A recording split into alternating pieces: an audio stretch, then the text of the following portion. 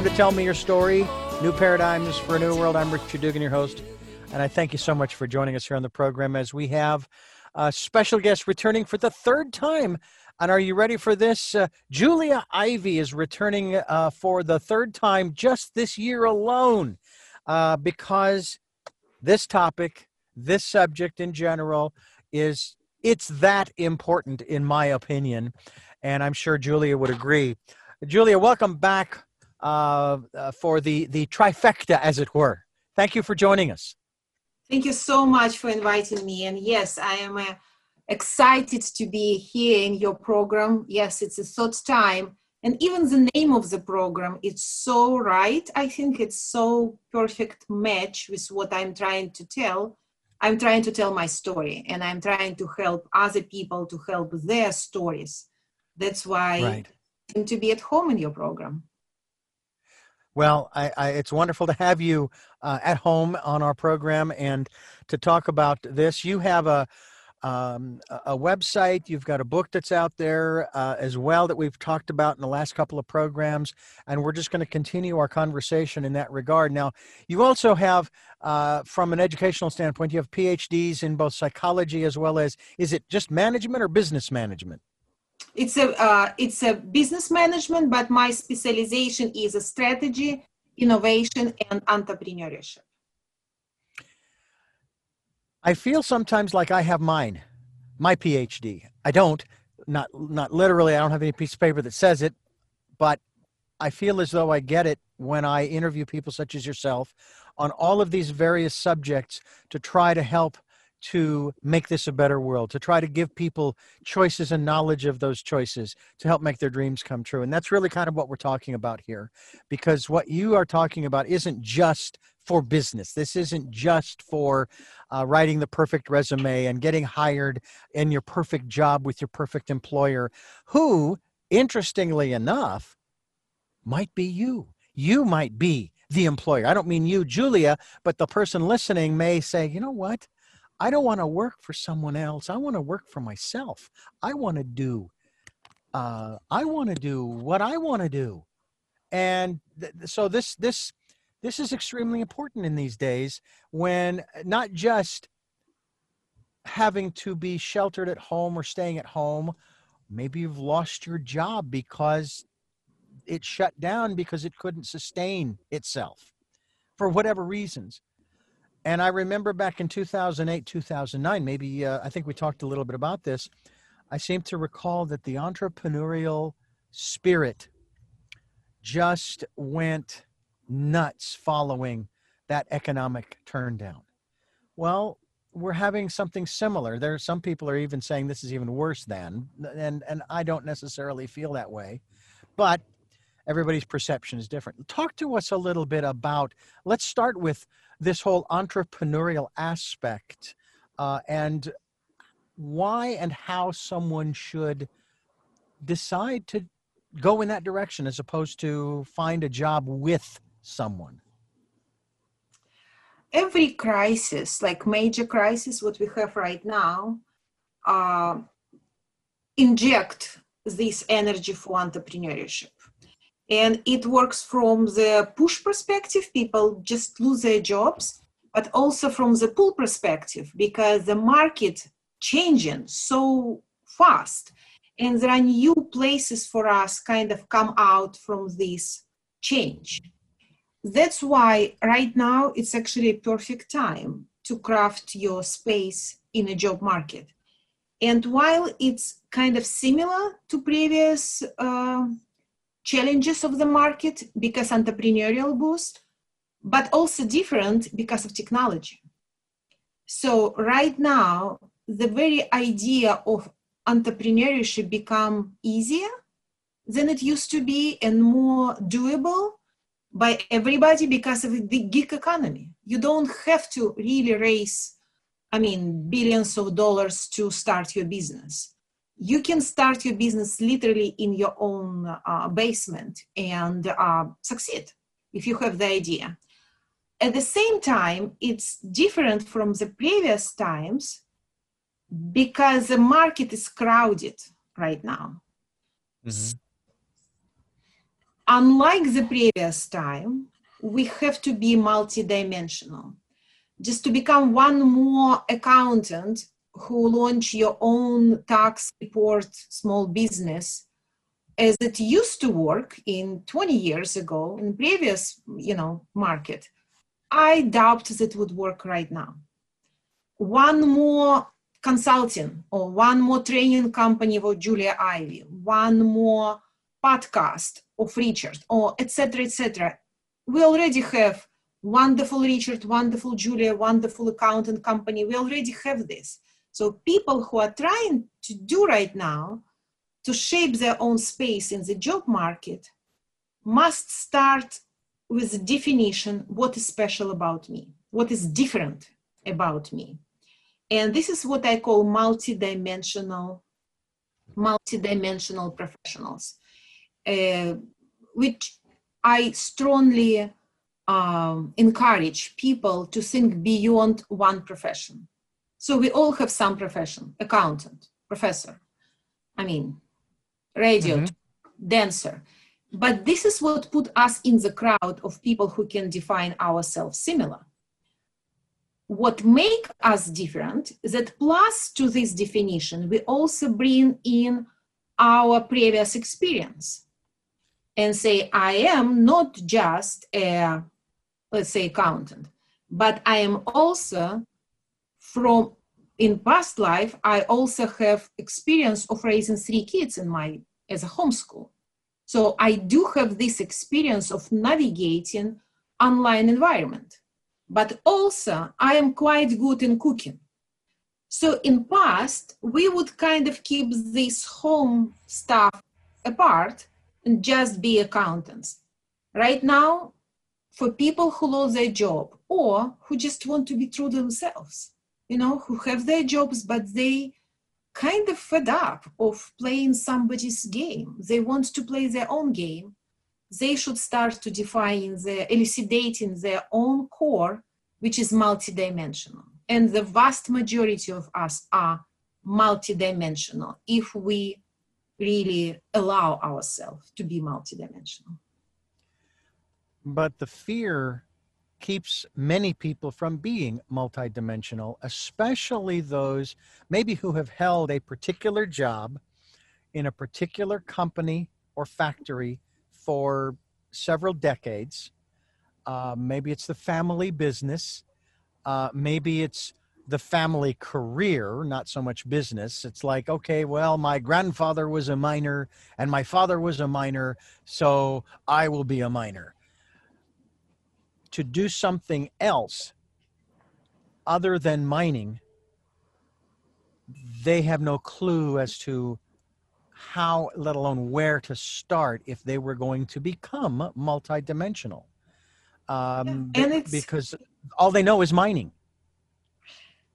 And this is what they think they do. Mm-hmm. First of all, I would tell them, don't cancel your mining part of your multidimensional. This is one of extremely important of your dimension. Make a list where in mining would be the point number 1, item number 1. So what would be the item number 2? Maybe that you are good in sport. Item number 3, that you are good in something else. When I work with my clients, I tell them that your list must have 10 items.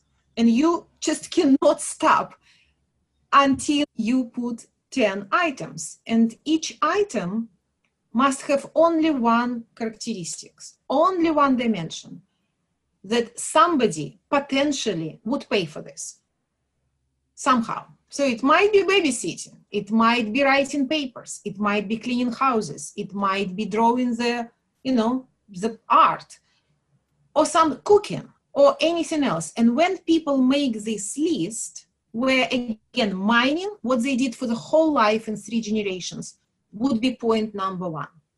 But they have 9 more. And then we evaluated all of them through 2 criteria. Criteria number 1 is how good you are in the crowd of people like you. And we evaluate this from 1 to 10. So 10, I am perfect, I'm the best in the crowd, I'm just on the top of the game. And 0 would be, like 1, I kind of can do this, but I understand that I'm not strong. So when they evaluate all of them, I ask them to imagine themselves in their happy place, like where they envision themselves, like in 10 years and 5 years, and envision themselves like as a happy place. And then we evaluate the same 10 criteria, the same 10 dimensions through the criteria of how helpful this particular competence in the path to this happy self. So when they do this simple envisioning exercise, they actually arrive to a minimum of 3 characteristics, 3 competence, that they are not so bad, and also they are in the way of going forward. And then we just play with these 3 criteria, 3 characteristics, trying to define who you are. And this is a mindfulness exercise where you just try to, to be in your sandbox. You define your own space. And this is a kind of cool exercise, which is extremely empowering for people. And they look at this just like, yeah, I am a miner. Yeah, I am in mining. Who is da, da, da, da, da, da. So this is what we do as a step number 1. In this moment, we unleash huge energy inside of these people. Before being helpless, they kind of started to feel empowered. They feel that, I am actually quite cool. I am actually have something what differentiate me from others. And this is what I suggest people to do this exercise. Who can help them? First of all, they can do it by themselves, but more and more adult education colleges start their programs with this kind of career orientation. And right now I'm working with these colleges to provide them with these instruments, BH instrument, to help people like you just described to start doing these exercises. We're talking with Julia Ivey. She is here to talk to us about not just finding, again, the perfect job, the perfect employer, and all those types of things, but even maybe finding the right place to live, the right place to get an education, the right place to maybe start a family and those types of things, relationships, et cetera, et cetera. Because I think all of these rules tend to apply in that regard, that we have to be self-evaluating, if you will. And that's kind of what I'm hearing from you, is that we've got, first of all, to take an assessment of our abilities, not our lack of ability, but our abilities, our capabilities, our skills, our skill sets, and so forth. And sometimes it's going to take a little while to really process that because we've never done that before. We don't realize. I remember some years ago when I had filed, when I was looking for a part-time job to supplement the lack of income before we moved here to Santa Barbara. And so I went to this temp agency and they gave me this test. And they said, we're going to sit at this computer and we're going to give you a test to see how well you do with the program Word, Microsoft Word. And I'm sitting there looking at that thing going, well, I've worked with the program many, many times, but I don't know. I mean, who knows what they're going to throw at me? I aced it. I got 100%. I couldn't believe it.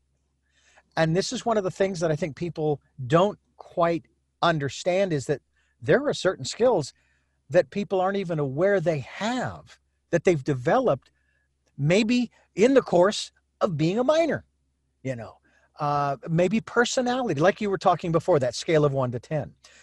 Maybe they've got great personality skills. They get along with just about everybody. They're able to, maybe they had a leadership role with the group of men and women that maybe that they took down into the hole, so to speak, and into the mine, and they were able to, be that kind of manager, if you will, in that Crisis context. management. If they work in a Yeah, miner, they know how to manage crisis. And this yeah. is the high demand right now competence. They can put it as a point number 4 in their list, that I'm not just a mine in mining, but I'm also in crisis management industry, but I'm Mhm. also in people managing industry, but I also emotional comfort. I'm almost in counseling when I have these 10 people around me in underground, and I know Mhm. to keep them, uplifting. I know how to encourage them.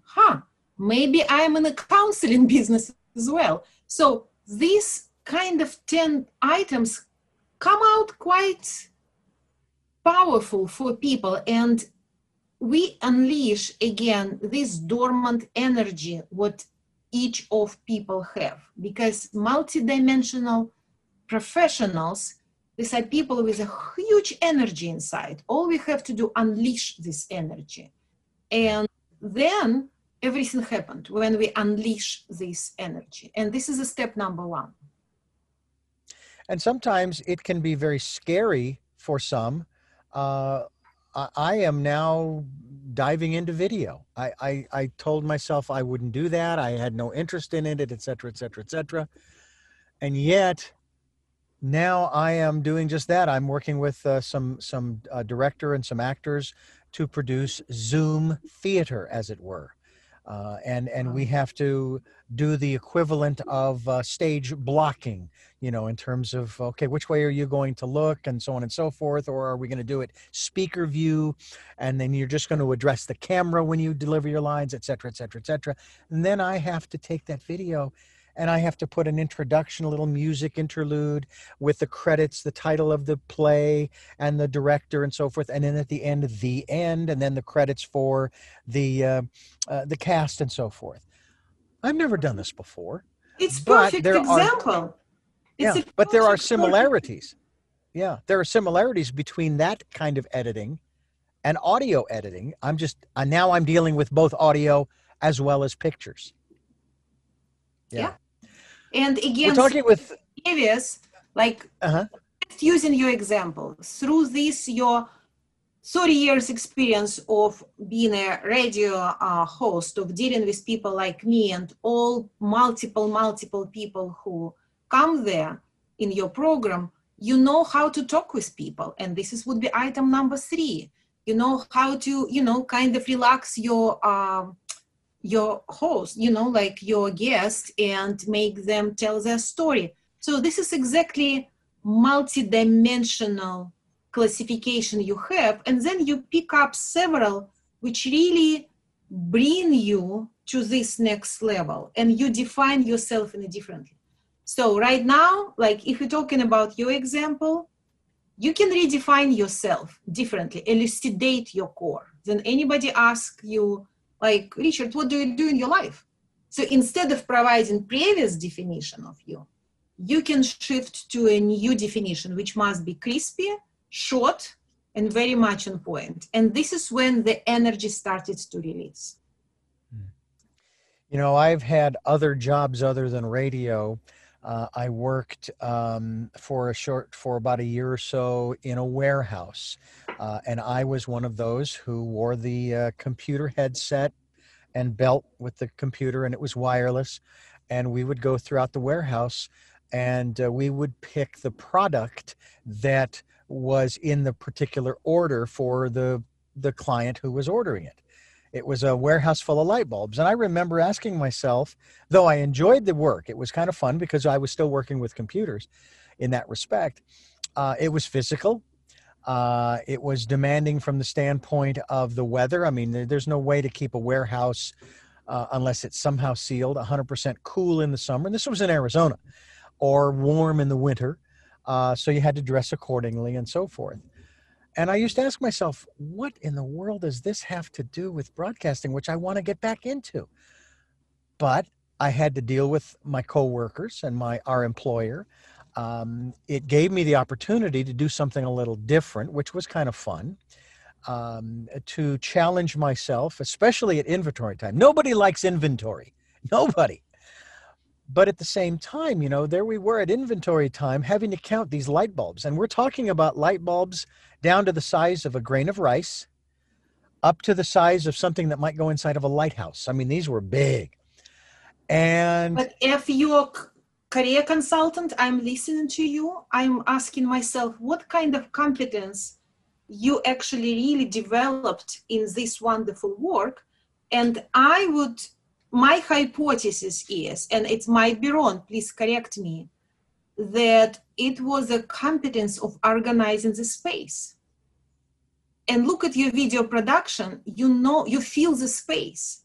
You feel the size of something tiny or something huge, where the light comes, how the space would be managed in a hot temperature, in a cold temperature, etc. So organizing the space becomes extremely important competence, and you got this working on this very hard. So it will be your item number 6, maybe organizing the space and managing the space. And I'm positive that so many employers would love to pay for this competence.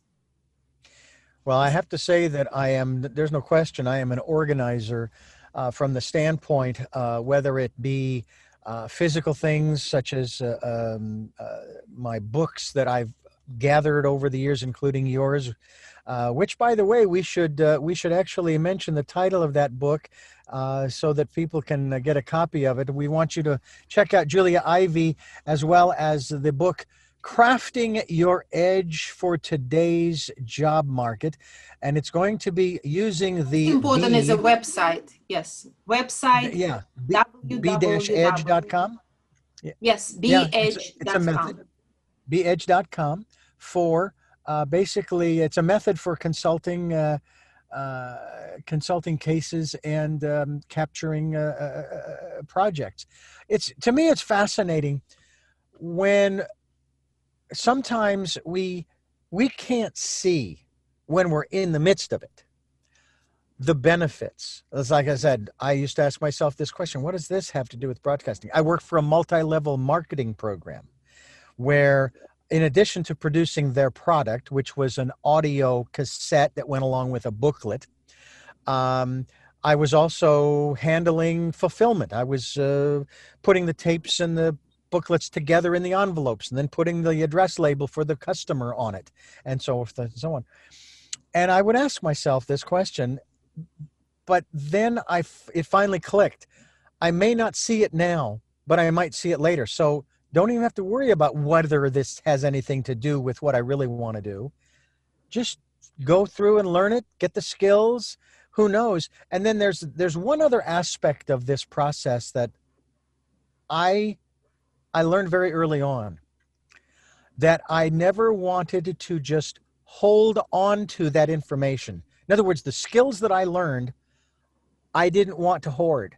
I wanted to share them with every other employee, because what I realized was that if I didn't, A, I would get stuck, and B, I wouldn't be able to pursue other possibilities. And to me, that's extremely important. And I know a lot of people, they get very territorial, don't they, about their position. Yes, and also you just pointed out so important avenue for what these people who just helped to elucidate their core. Let's say they define how good they are. They define their new core, and they feel so encouraged with this. But what do they do next? And you just mentioned exactly what they do next. They can volunteer. They can define their core and then outreach the organization of their target. They see themselves working in this organization or the industry, and just say that I'm passionate with this idea. I'm passionate with this, my core. And I ask you permission to do consulting case or to do a project for your company, which I can use in future for my resume. Company have zero risk. They say like, okay, but do we have to give you all secret information? And you can say, no, the information only you need, and only not more than 1 hour of your time. I will do all heavy lifting by myself, but I'm really passionate about this. I'm really driven with this idea. Would you please allow me to try? So this is where a miracle happened. This would be the second step, where these people in their new kind of role take ownership for their own path. And this is what you just mentioned. When you share your information, instead of sitting on this, you trying to understand this organization and then to help this organization. And back to the story, last time we talked about East Boston as a neighborhood in Boston, where we can, in every large city, we have several neighborhoods like this, because it's a first disadvantaged community historically for this or that reason, and it's a very ethnically rich and not rich, financially rich, but ethnically rich. And second, it's located close to downtown, so millennials moved in. So my idea is what I am trying to do right now, to give a chance for these millennials to come to these local businesses with the help of the city of Boston, and tell them that I see myself, I envision myself as somebody who would combine IT industry because I'm good in IT, plus music because I'm passionate with music, but also maybe, cooking because I'm good in this. I tried to combine these three of me with something new, what would be my space in the market. Could I please work with your restaurant of telling your story and thinking how my unique combination of capabilities might help? Mm-hmm. So this is what my passion right now, to help connect these millennials who are affluent, educated, extremely smart, extremely driven to make difference, and these local businesses which need help. So all city of Boston will have to do, and I have a great support from city of Boston right now, is just really connect them, because this is all they're going to do. But then when millennials will do their project for local businesses, and local businesses will enjoy this, we also bring industry experts to evaluate these projects. And if this project is really good, this is how this millennial will shape their space in the job market. So for your listeners, after they do their exercise on who they are and elucidate their core, multidimensional core, I would suggest to volunteer and make their case to shape their case, to shape their space in the industry. And thank you for mentioning my book. It's a self-consulting instrument, how to make it happen. Yeah. I like that. Make your case to shape your space. That is really, really, I think it's something that over the years, and again, we're not just talking about the job itself. I've even taken that to the extent of the space in which I work. I've taken on an initiative, to my boss's consternation sometimes, but he appreciates it, to try to make improvements within the building. We have, for example, we have this foam padding that they put on the walls as soundproofing to help to deaden the sound a little bit, so that it's not so echoey when you're open the mic and you're talking with people and so forth. Well, this stuff is 15 years old, and it's now starting to fall off the wall. It's flaking onto people when they rub up against it, and all. It's a mess. So I went ahead and I purchased some inexpensive square foam padding that I put in a checkerboard pattern on the wall. And he came in one day and he said he appreciated my initiative. And I said, well, you're with that statement, but you're also saying that you're not real happy with it. I says, well, what would you have preferred? He says, well, I would have preferred single sheets to replace the single sheets that are up there. And he says, but unfortunately, those things run $200 and $300, and we have 11 of them in the studio, in that one studio. And, so, he wasn't 100% in favor, but he certainly wasn't upset or angry because he was glad that at least somebody was trying to make a difference. And I wanted to surprise him in that regard. I wanted to show him that it was this was necessary because we needed to spruce the place up because these just looked bad. And I learned many years ago that regardless of what the industry is that you're in, presentation is everything. Talk to us about taking on that mental attitude, not only presentation of your company, but presentation of yourself. And absolutely. Back to your story, like, may I criticize a little bit? I think you were too fast with your brilliant ideas. The idea was brilliant and you make it work. But between you bringing together your competence in sound management, in space management, everything what you know and how it works and how it looks. This is part of, I think, part of the process that people have to go through. Like you said before, crisis management. I mean, this is, for him, it's a crisis, you know. For you, it's a management, you know, right? Yeah, for me, it's management, you know, and I wish that I could train him, but he's like in his 70s. He's set in his ways. We're lucky that he actually does the computer stuff. You know, we're lucky that he's doing that because he's the one who would much rather be reading his news stories directly from the newspaper, or if we were to print out the news articles on paper, which we used to do from the different sources, he would prefer that, you know, just because that's the way he is. He's old school, as they say.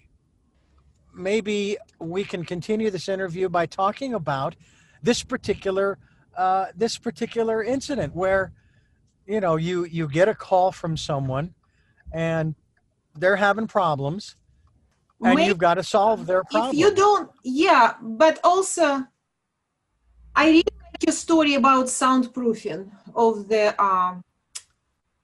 studio. Of the studio? Uh-huh. Yeah, and honestly, you skip one step. And this is a great example of how we can move forward to really shape our space. In, like, right now, it might be the space of you be in charge for, you know, making this innovation in renovation, innovation in the entire, let's say, building, and maybe to become one of those experts in a sound/video space organizing for audio and video recording.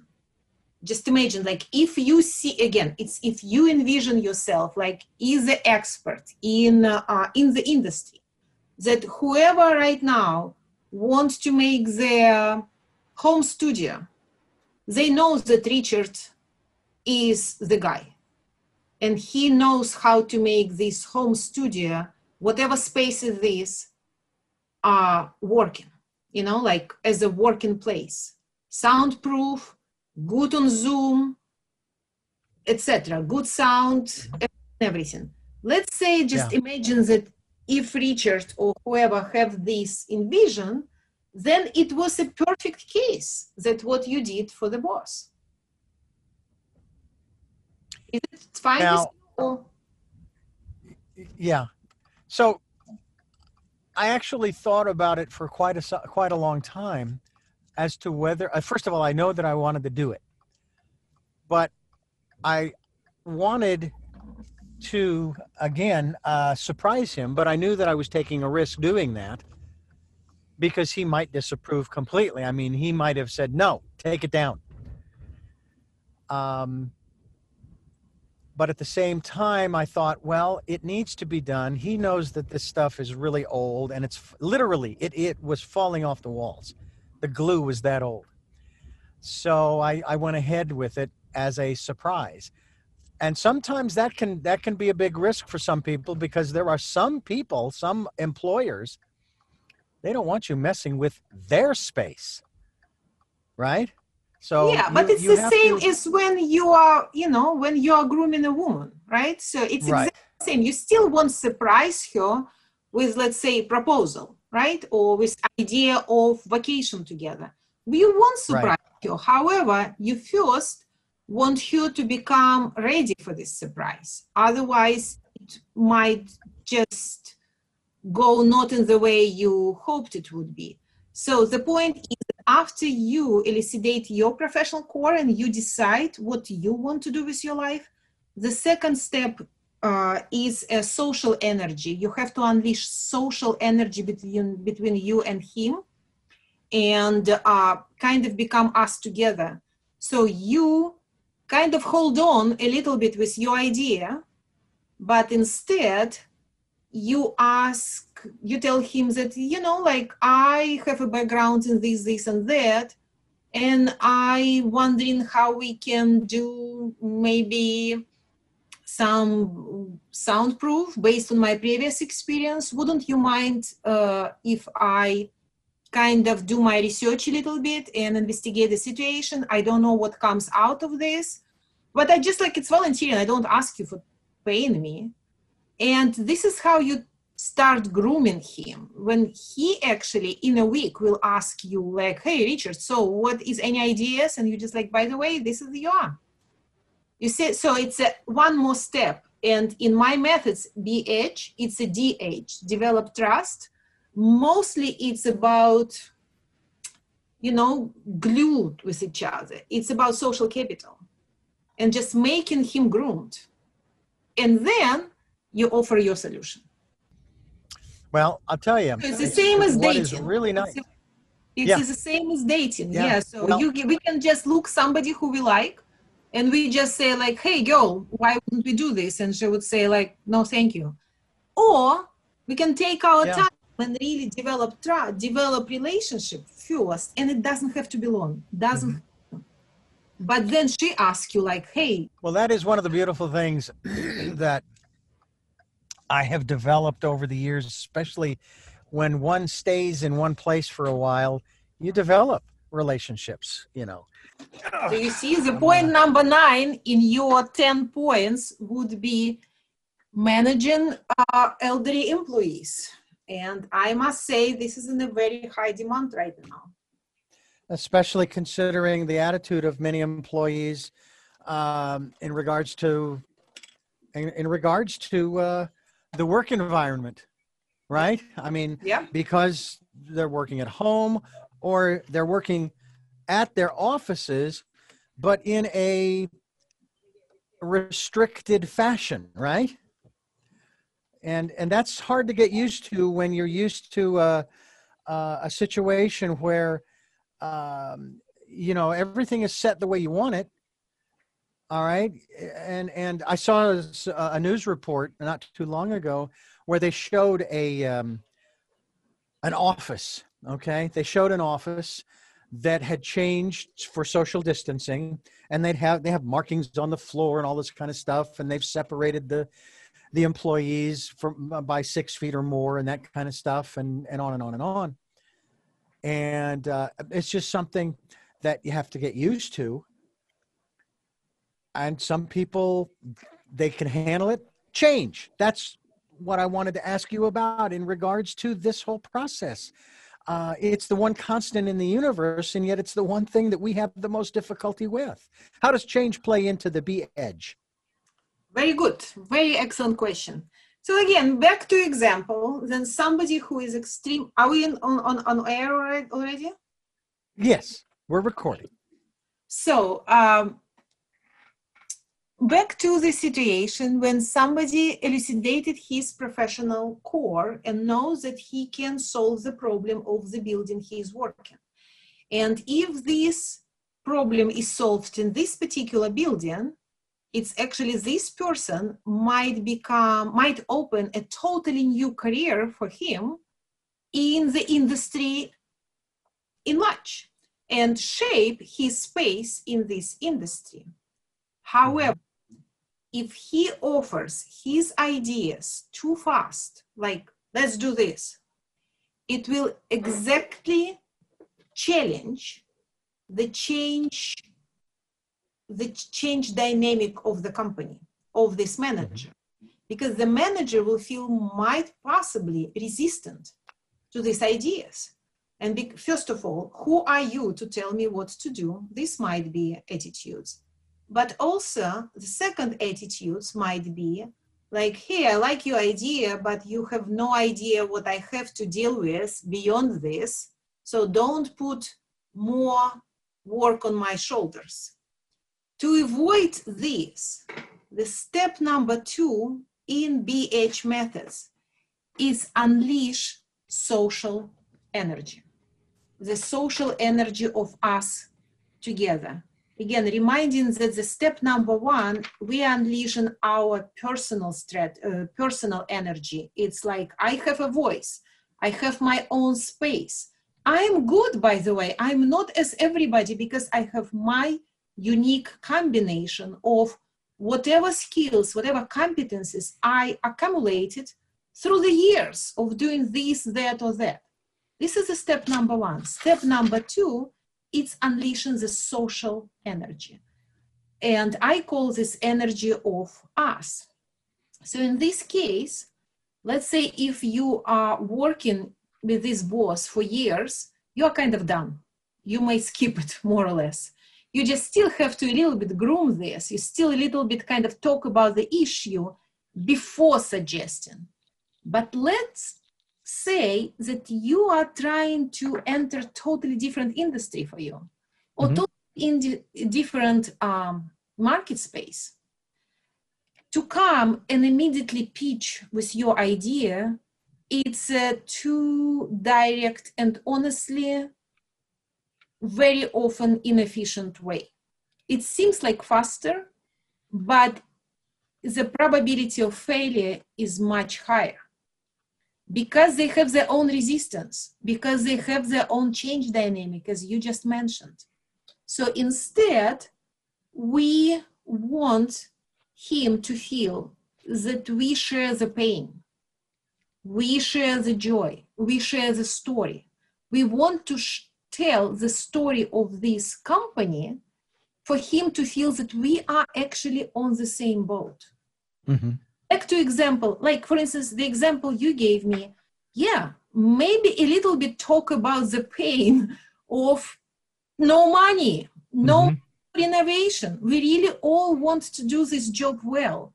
Everybody in the same boat, but there is no money. What can we do? Yeah.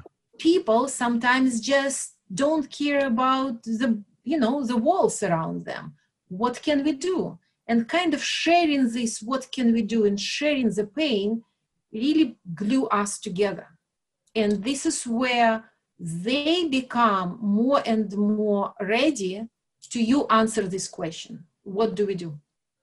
So what I do, I just come, or my clients do, or my graduates do, or veterans who I worked with do, who want to enter totally new environment for them, or unemployed people, or immigrants who enter in totally new environment.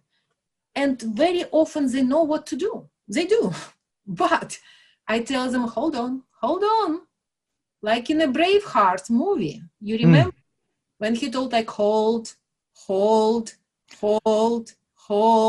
And this is what was strategically the rightest way to do. Instead of offering you ideas, we are asking and listening. We embed it together. We just become the one. So we write the case. We tell the story of the company. We are learning their language. We are learning their pain. We are learning their arguments. We are learning the constraints, because sometimes my idea might request funds which the company just don't have, or it might undeliberately violate some norms of behavior which the company just not going to violate because it's their history, or because the boss is, I don't know, like obsessed with this idea. So on the second step, in social step, we really learning, listening, and telling story. And we finish this story with a question. So how can we do this? We can do it maybe in cheaper way, or we can do it in a more expensive way. We can do it in the way that everybody do, and we can just easily scale this to other offices, or we can do it in a unique way for every office. And this is where you stop until he asked, like, so tell me, what do we do? What is in your mind? And this is where we offer solution. And this is where the step number 3, generate value. So because we solve the problem. And this is where we unleash the energy number 3. And this is a professional energy of like, we did it. The problem is solved. How cool is this? So these 3 energy must be together, and they synchronize this newcomer, somebody who wants to enter a new market, maybe as entrepreneur or maybe as an employee in a company. Sometimes the people want to work in a larger company, which I understand. Regardless of this, they have to synchronize their personal strategy, social strategy, and personal capital, social capital, and professional capital with the needs of organization. 1, 2, 3. Personal, social, professional. Personal, social, professional. And this is EDG. This is what they do. And We're talking, yes. Every single time. Absolutely. We've got to get to that point in our lives where we start that process, and you can do that if you want to pick up a copy of Julia Ivey's book, and we encourage you to do so. It is something that I think that you will gain greatly from. We hope that you will also go to her website, and again, that's beedge.com, and find out more about Julia. I wanted to ask you, you shared with us probably in the last interview or two about this, but I know there are people that are tuning in for the very first time.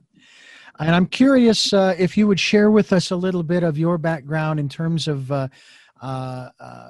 your life in Belarus, and then, of course, what brought you here to the States to begin this wonderful process of helping the rest of us to go through these steps that you spell out in Crafting Your Edge, to make ourselves, our workplace, our relationships, our families, et cetera, better, stronger, if you will, and making our world a better place. Because to me, what you're describing, it's going to do just that. And when people start putting these steps into practice. So tell us about your time in Belarus, and then, of course, what brought you here to the States.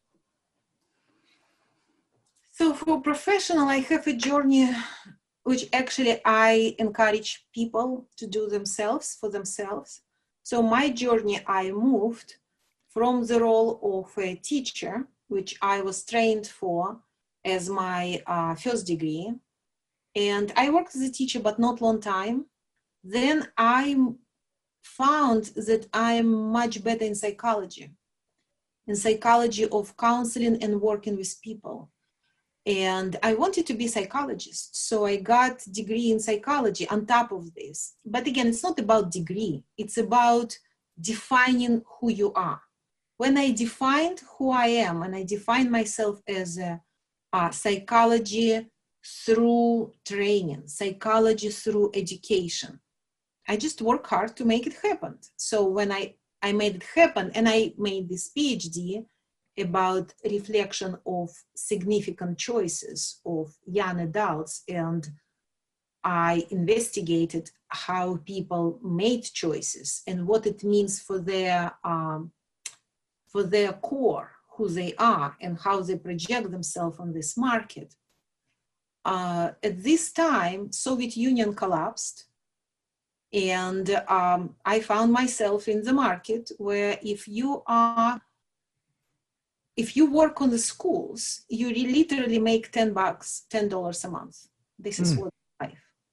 And I had a choice to be miserable and complaining that environment changed, crisis is here, and I am so smart, so wonderful, and I invested so much in my education, and how wrong everybody and everything because they don't have me, the glory of how wonderful I am, or to consider what else I can do in my life and how I actually can capitalize on what I already know and maybe add something on top of this to make my multidimensional space. Mm-hmm.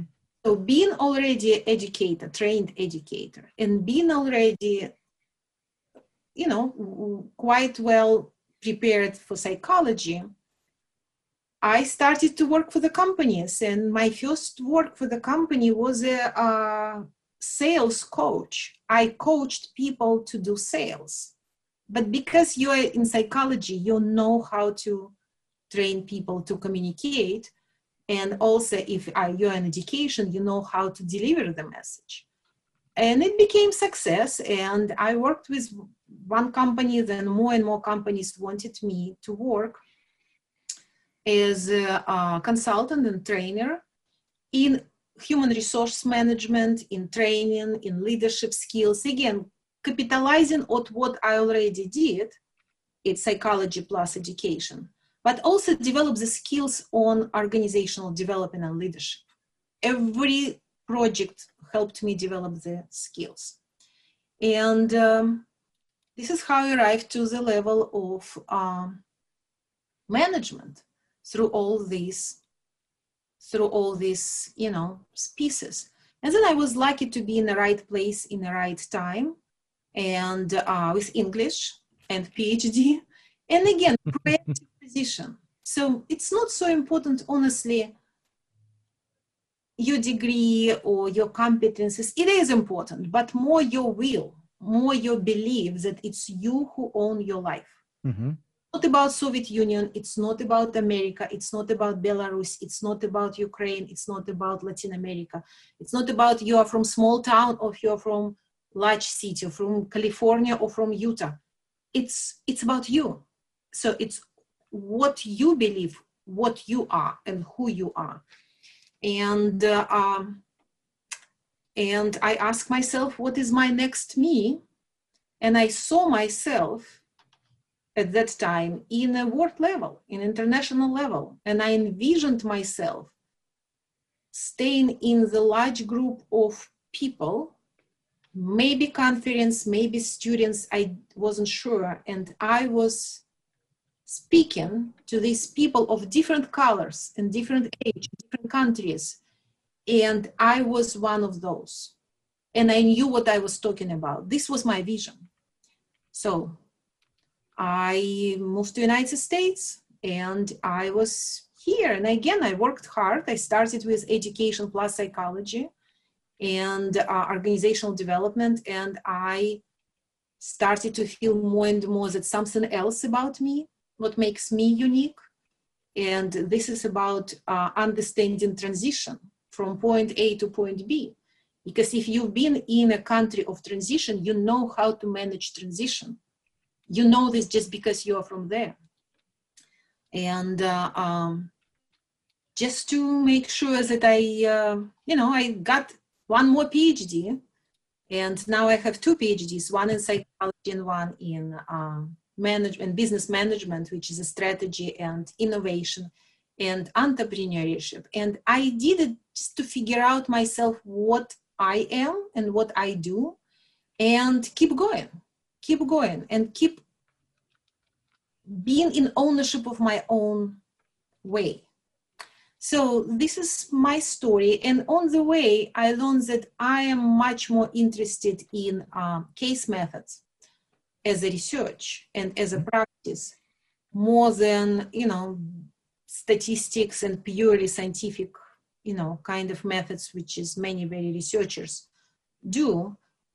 And surprising for me, every time when I did case writing, case methods, and I did it purely for publication at the beginning and for consulting, every single time the clients want me to keep working with them. Because when I learned about them, when I was learning their story for psychology or for management or for entrepreneurship or for transition economy, for any topic what I was interested, I was listening to them and I asked them questions. And I really, honestly, sincerely wanted to understand their culture, their dynamic, their language. And I loved them, each of them. And this is what became for them irresistible, because they asked themselves, if they need somebody to work in this area, and Julia already knows everything about us, why would I find somebody else? The competition became irrelevant. And I became a choice one from one, because they knew that they already bingo. They found already somebody who is so much into their issues, who shared their pain, who shared their joy, who shared their language, who shared their stories. And this moment was aha moment for me, that case methods actually is the avenue for psychology and strategy. So if you combine psychology and strategy, and you need just a tool, a vehicle to kind of drive you there, the vehicle is a case methods. This is my story. You know, it's interesting how people they've theorized what it must be like in other countries to live. One of the things that I have a hard time with is people who will talk about how the United States is the greatest country in the world, and yet they've never lived anywhere else. And they have nothing to compare it to, and yet they will still make that statement.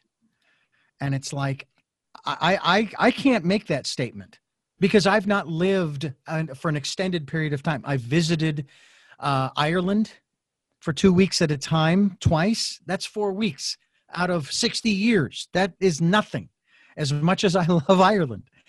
And I'm wondering, is that perception one that many people, whether it be Belarus, your home country, or other countries that maybe you have visited, is that an attitude or a perspective that they hold, that the United States is the greatest country on the planet? It's the only country where you really have the opportunities that are available, that are not available maybe in your own home country? America is obviously my choice. So that's Sure. why maybe, I would say, yes, America is the greatest country for me because it's my choice. But as we joked with you before this program, that it's almost like choosing a partner. Your partner would be the greatest woman in the world for you, but somebody else would be the greatest partner for him. And it doesn't mean that one partner is better than another. And so right now, Belarus is present us an amazing story. Amazing story was going on right now. 26 years, it was the same dictator again and again. Why he was here for 26 years? First of all, because he was very supported by powerful Russia next door as a buffer zone for Russia, but also because our own people didn't have that energy, didn't unleash that energy, what we just discussed, to make their case, to shape Belarus as their space. Mm-hmm. And when it happened 2 weeks ago, I was amazed to see that how my concept was just almost step by step demonstrated how it might happen in the level of specific groups and specific countries. They first had to define themselves as, we are Belarusians, we are people from Belarus, we are not slaves, we are not pawns in your game, and we are not squared, like we do not sit in the same, small square and do our job. It's very similar to people in organizations. Like when people decided, hey, I have a voice. hey, I am multidimensional. I am more than the job you just gave me or space you gave me. And this is what was kind of okay for 26 years for majority of people, because everybody had their own space, their own job, their own apartment, and it was okay. And only when it's unleashed, and unleashed because of this horrible election where just so fake that people just stopped being okay with this. Then it moved to the next level of this social energy. People started to feel pain of each other, and people started to feel pain of the country, which again, before it was kind of, hey, my work, this is my job, this is my place, this is what I do, and this is what other people do, and it's not my business. Right now it becomes, it is my business because we are together. And police brutality, it's unleashed this feel of us together because it becomes shared pain.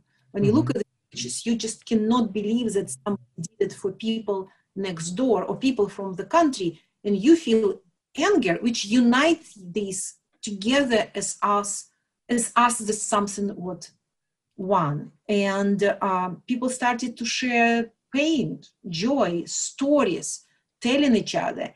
And this is what was social energy unleashed. And now they are trying to move to the next level of professional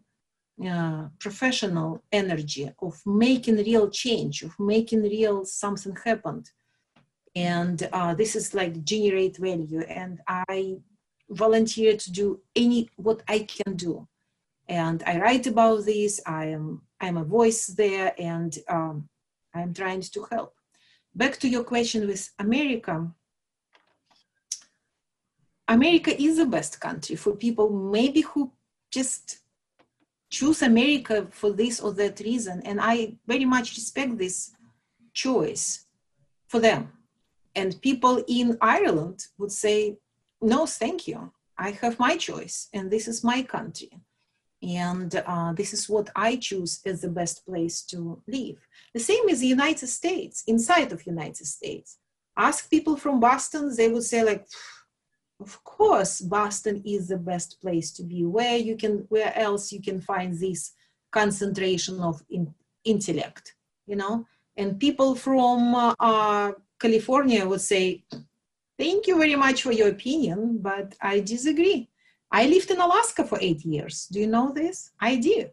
If you ask many people in Alaska, they feel sorry for people in California and in Boston for this traffic we have to deal with. And they ask me, yeah, so like we feel so important. Oh yeah, we're in Massachusetts, we are in California, we are in New York.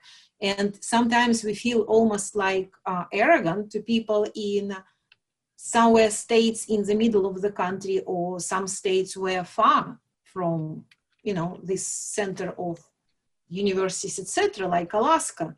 And they feel sorry about them so often. So again, I feel the best place to live, it's a very subjective. And if you can shape your space in this area, this is the place for you to be. If you play somebody's game, or you're stuck there because you feel not enough power, that you have not enough power, that you have to start moving. And you have to start moving to the place where you feel home, because you can shape your own space. It might be in your own small town, or it might be the time for you to move to a different space. It's what I did, moving from Belarus to America, because at that time, my space I defined for myself as a global leader, as a global brand in my area. And yeah, I moved here. And after this, I worked in Australia. I worked in Vietnam. I worked in Spain. I got a degree from England. I was in 28 countries. So it's not like I moved from one place of Belarus to one place to America and being local here. I defined my space differently, and I shaped my space through this area. But it's not about me, it's about our listeners. Each of them, when they define their space, as belong to this small town, I deeply respect this choice, deeply respect.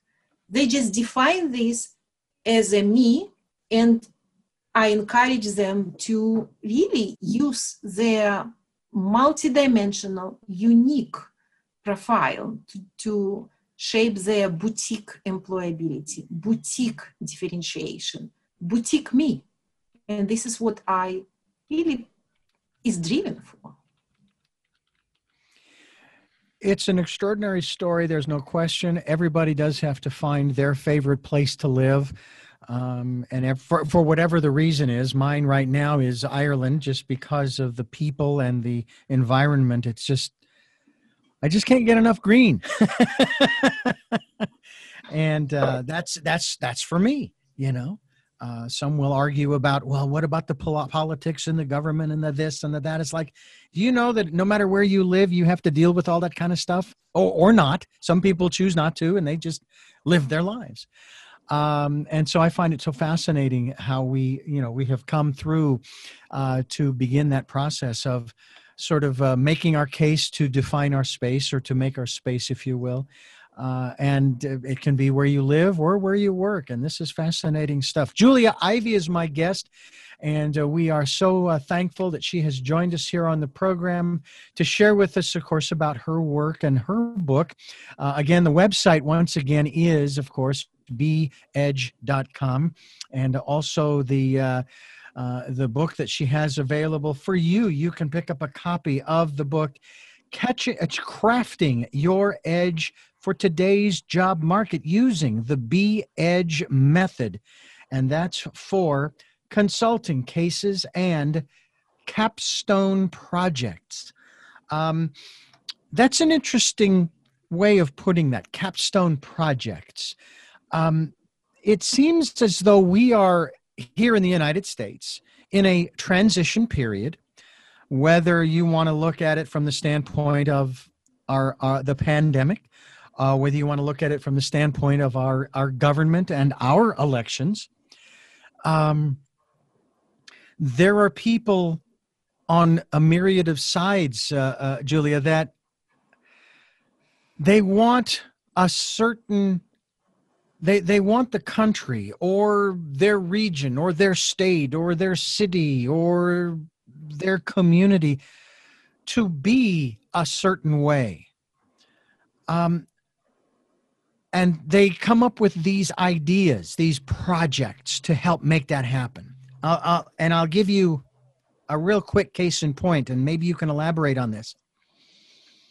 Because of the pandemic, as of course in most parts of the country, restaurants are suffering big time.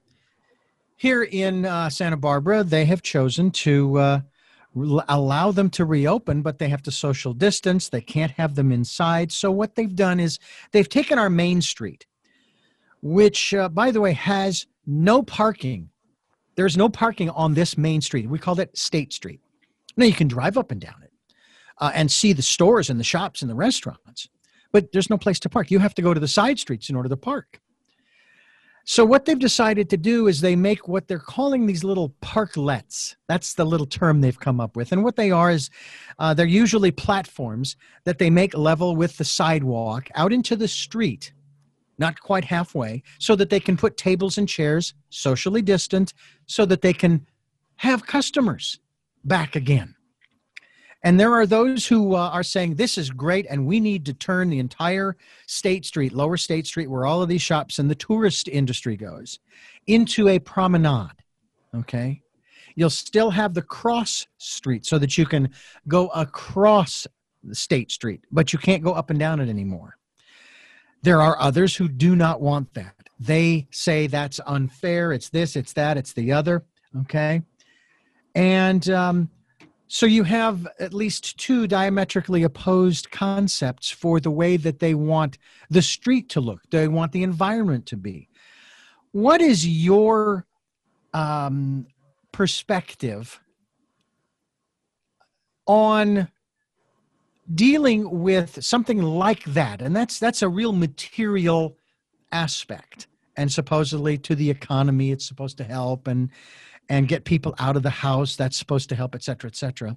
Obviously, there's the risk of potentially spreading the virus.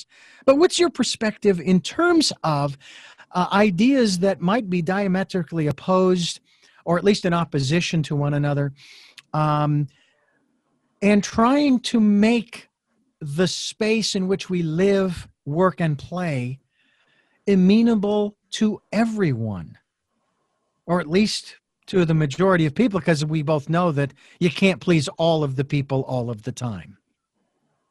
It's a wonderful question. It's exactly what we are doing right now, trying to do in East Boston. It's a perfect example, because all these ethnic restaurants, it's exactly what we are trying to deal with. And the community is very condensed, so there is not much space even now to park. And in one case, we really want to help local businesses and local restaurants to survive and to prosper. On the other case, people already suffering with no parking and no opportunity to drive even through. So where is the solution? My answer is to consider these two boundaries, two dimensions as boundaries, not as a solution. Mm-hmm. So we have two boundaries. Boundary number one, it must be social distancing. Got it. Boundary number two, people have to somehow travel through the city, somehow. Mm-hmm. And this is the boundaries, but leave everything else within these boundaries open. So we can add one more boundary, that local businesses must survive. So 3 boundaries. Local businesses survive, restaurants in this case. Second, social distancing must be here. 3, people have to have ability to travel through downtown, through the downtown of Santa Barbara. What can we do? So based on what I suggest is to open this and ask people who live in Santa Barbara, or who are in universities in Santa Barbara, or anybody who wants to shape their space in industry. They do have the ideas. They do, which we don't know. Somebody who used to be in the military, in Marine Corps, they know how to navigate the space. In a tiny space, they know how to navigate without even touching the walls. Okay, maybe this is one of the ideas they can bring together. The same person might have also different competence from, again, from working in a warehouse and moving bulbs around. If you know how to move bulbs, you know how to move people around. So the point is that the city of Santa Barbara must open the door for people to make their case, to figure out how to do this, instead of providing this cut kind of solution when somebody always be upset. So the step number 1, city of Santa Barbara or Boston or Chicago will tell, we want you to be multidimensional. We want your voice. And as more different areas you bring together, as more interesting would be your ideas. Please come here with your ideas. Please apply. And this would be step number 1. And what city of Santa Barbara can promise these people? That your ideas would be evaluated by industry, leaders. And if your ideas is great, this is your Shark Tank. This is your chance maybe to get out of the unemployment, get out of your boring jobs that you are suffocated, out of your life, and maybe to make your voice count. This would be step number 1, what Santa Barbara must do. And open for application for people where they say, I am interested to try. I am interested to try to solve this problem, how local restaurants can bring all the people at the same time, social distance at the same time, without violation of travel, boundaries. Yeah.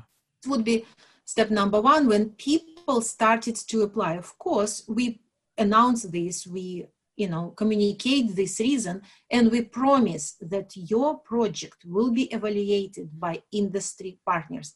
And what we will do as Santa Barbara government, we will make a special edition of local newspaper or local publication of all these summaries of the best cases, and your name will be there.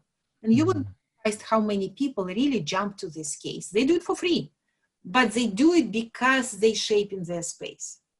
Then step number 2, they choose one restaurant, one. So if it would be me, I would apply and say, I'm from Belarus, where we kind of know how to deal with, limits of financial limits and government regulations and everything else. Plus, I'm in business, plus I'm a psychologist. I think I will try. This would be me. I choose one restaurant, and step number 2, I really trying to understand how this restaurant operates. I take my 1 week, 2 week, just listen to these owners, listen maybe to customers, listen to people who walk around and hate that they cannot park their car.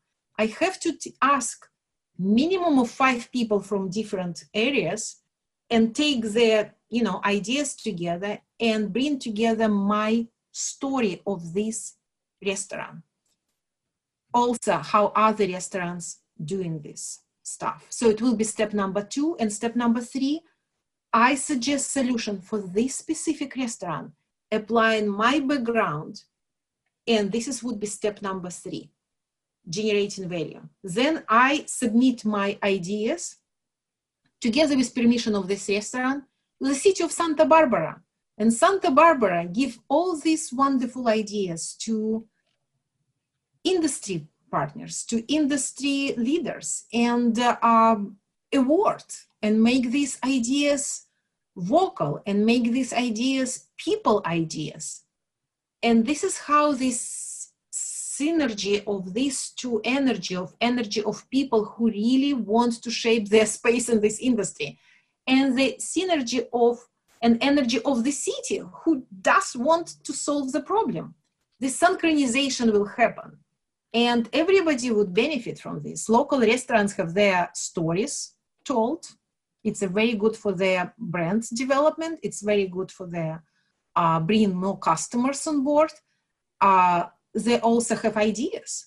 City of Santa Barbara have ideas how to solve these problems, and they just define the 3 boundaries and say, like, the project can be passed, will be absolutely welcomed with only 3 boundaries: social distancing, travel, and businesses. That's it. And you would be surprised how many ideas would be solved, because people have amazing background from mining.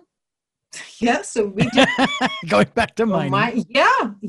We don't even know how they can see this, but they have their own view how these companies and how this travel through the city might be solved. Because if you know how to do this travel underground, you might find solutions which you have no idea here. Like when I was in Paris, yes, it was in Paris, maybe in Amsterdam, I don't remember, but the point is, it was a river like in the middle of the downtown, like right in the middle. And like we have Charles River in, let's say in Boston, or every city have their own rivers. At that particular moment, part of this river was kind of like boundary here, and no water. And I asked people around what's going on, and they showed me description of the project. What they do a 3-level parking underneath of the river. The river is here, and it will be there. So when they do this parking, they put water back to the river. So from the city perspective, they are not taking any parking space from the street. They are not changing this environment from the street, but just imagine how great the solution for the parking right in downtown. And the time frame for this project was like 2 years. And after this is a solution. Would I have the solution? No way, because I don't know. But somebody who lived in Paris or in Amsterdam, I don't remember, might actually come to Santa Barbara and say, like, actually, when I traveled in Paris, this was the idea. Besides, I'm the one who knows the navigation of all these underground mining, operations. I can try to solve the problem. Just, this is the idea which is like come out right on spot right here. Not because I'm smart, but because I was in Paris, and not because he's smart, but because he was in mining. Or not because of you are smart, but you worked on this warehouse with these bulbs. And now you can move everything everywhere. So, etc., etc. So your abilities to manage sound, to manage video, to manage space might be exact combination of skills the Santa Barbara as a client needs to solve this specific problem if they open the door for you. And the door vehicle is the edge. Yeah. And I call this boutique employability. And why you would do this? Because you care about Santa Barbara, right? It's number one. But also if you made this project for this restaurant and industry partners would read your project, I mean, every city in the United States want to do the same. It's a unique problem for Santa Barbara. It's a problem for all developed, very, attractive for living cities. And it might be a new career because it's special you. It would be your boutique employability. Right. And listeners, if they Google boutique employability, they will come to my website and find information about this. And articles in HR.com, in CEO Word, in Strategy Driven, they can find in my website where I talk about this again and again. And of course, that website is beedge.com. Julia Ivey has been my guest, and this has been a fascinating program that we encourage you to check out because honestly, the whole you mentioned something that I was going to dive into, but you so well elucidated on it that I chose not to go in that direction today. But you talked about choices, and that's what this program is about: giving people choices and knowledge of those choices to help make their dreams come true. And 9 times out of 10, and as you just described in my example of our State Street and resolving those issues, we don't know. With this pandemic, we don't even know what choices, I like to use the word opportunities as well, that are out there. I mean, when this whole thing started in early 2020, I was elated by the fact that we did something different for the first time. Every other time in my 60 years that the influenza rolled across the United States, other than when we got the flu shot, we did nothing other than the flu shot. We didn't tell kids to stay home if they didn't feel well, or parents, adults who didn't feel well, stay home. No, go to work, man up, and even the women, man up and and get through it and so forth. And of course, they're contaminating their coworkers, and they're lowering the productivity of their companies and reducing the class sizes and all of this kind of stuff. And this time we did something different. And I said, this is going to, when we come out the other side, it's going to be a different looking other side than we've had ever before. Whether we like it or not, it's going to be different. But we could make it something that we like if we just grasp this time, these opportunities, some of which haven't even come up yet. But you and I both have seen, I'm sure you've seen on news footage and YouTube and other places, and even people that you work with who have come up with these innovative, creative concepts, whether it's to help other people with masks and other PPE materials for the medical community, whether it's helping their neighbors, especially the most vulnerable, the elderly, with getting food and this and that and the other thing. It's just incredible. And then even one of our very own here in the United States showed us this device they called, I think it was something like the SaniClean or SaniCard. And what it does is every retailer has one. And what you do is after you hand them your card and they run it through. Then they run your card, your credit card or your debit card through this sanitizer that cleans the card. And then they give it, and then you take it out from the bottom. They put it in through the top. You take it out through now your card is clean. Who knows if the virus is transferable, but it seems to me like these kinds of concepts and ideas should have been around years ago. I mean, years ago, instead of waiting for a pandemic, but doesn't matter. No blame, no harm, no foul. We're coming up with them now. And that to me is so exciting. That is so cool that people are getting creative. And with your help, through your work as well as the book that you have published, that you've put out, entitled "Crafting Your Edge for Today's Marketplace," using the B-Edge method for consulting cases and capstone projects. And I want to thank you so much for joining us on a program again for the third time this year, ladies and gentlemen. I think you're the only one so far who's been back with us 3 times this year. As I mentioned before, 2020, the year of perfect vision, where we're wanting people to go within. Can you really quickly, because I'll tell you what, we'll save it for a lengthier discussion, but can you just briefly talk about how important that is in terms of trusting our intuition in this process of the B-Edge method? It's amazing, but before even COVID and before everything what happened, in January, I published a paper which called 2020 is the year for boutique employability. And wow.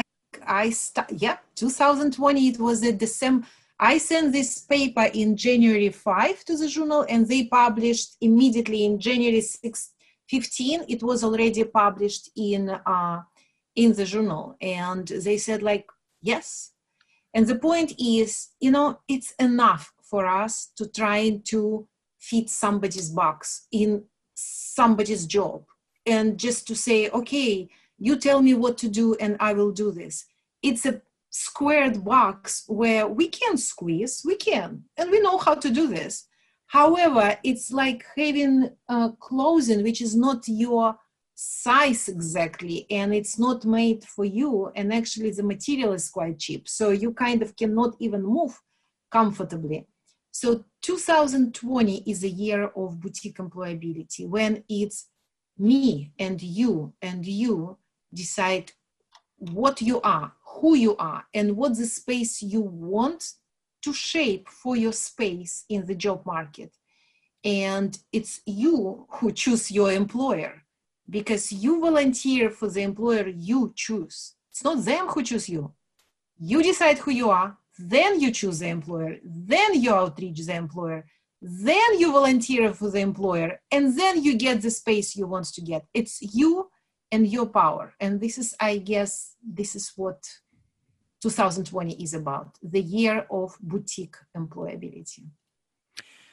Well, I'll tell you what, the year of boutique employability or the year of perfect vision, I'll take both of them. We'll combine them and make things happen. Again, I thank you so much, and I encourage people to go to your website, bedge.com. We will be linked to your website so people can go there, as well as get a copy of your book through your website or through Amazon and all of the other wonderful locations that are available. And again, greatly appreciate your time. And I guarantee you we'll have you back, because as we work our way through and out of this pandemic, I'm waiting, and it'll who knows how long it'll be before they say, okay, we're taking the label pandemic off. And now we can sort of kind of go back to whatever the normal is going to be. And honestly, I don't think it's going to look like it did before this began, simply because there are going to be certain elements that we will hold on to. I'm hoping the aspect of the cleaning process that people have gone through to make spaces safe will continue. Someone said to me just the other day, I heard this on the radio actually, someone said that they have never seen gas station restrooms so clean. And I don't know about you, if you've ever been in one, they can be pretty nasty. But she says she'd never seen them so clean, which is like, well, why weren't they always clean? But now they're doing that, and it's a great thing. And I really appreciate your time. Is there a final message on this program that you would like to impart to our listeners before we close the program? First of all, I want to thank you for inviting me. Yes, it's 3 times, and I'm enjoying this so much of being on this program and for you to helping to deliver the message. So thank you very much. And the very idea of tell me your story, I think this is what I want to be the last message that I want to deliver. That telling your story, telling story of your, and you telling story of organization you want to belong, this is extremely powerful instrument you can use. You tell your story, and this is how you deliver the message about you. But even more powerful, and I encourage people to think what is your next place in your life and tell the story of that place. And miracle happened. I promised you, the miracle happened. You synchronized your story, and story of the organization you are telling, synchronize. Just keep telling stories. Again, Julia Ivey has been my guest. We encourage you to go to her website and find out more about the work that she is doing, and get a copy of the book that we have been talking about throughout this program that I think will go a long way to help you in your transformational process. Just a reminder that this program comes your way on Sundays at 7 a.m. and 7 p.m., Monday mornings at 1 a.m., streaming live at richarddugan.com. The podcasts are at SoundCloud, iTunes, TuneIn Radio, Spotify, Stitcher, Player FM, Blueberry, and many other locations that folks are reposting our programs to, and I thank them. I thank you, if you're one of them, for doing that, because it expands our outreach to help change the world for everyone and for an even better world. The world in which we live, in my opinion, is not a bad place that we need to get out of. It is a place that we can make better than it is today. And I think that this should be our goal for each of us. And also a reminder about 2020, the year of perfect vision, as I've already mentioned. And if you'd like to support the work that we are doing here, PayPal and Patreon accounts for your security as well as mine are available to you so that you can support us financially and be a part of this wonderful work. I'd like to consider it wonderful work that we are doing here. And until our next broadcast, podcast, love to la.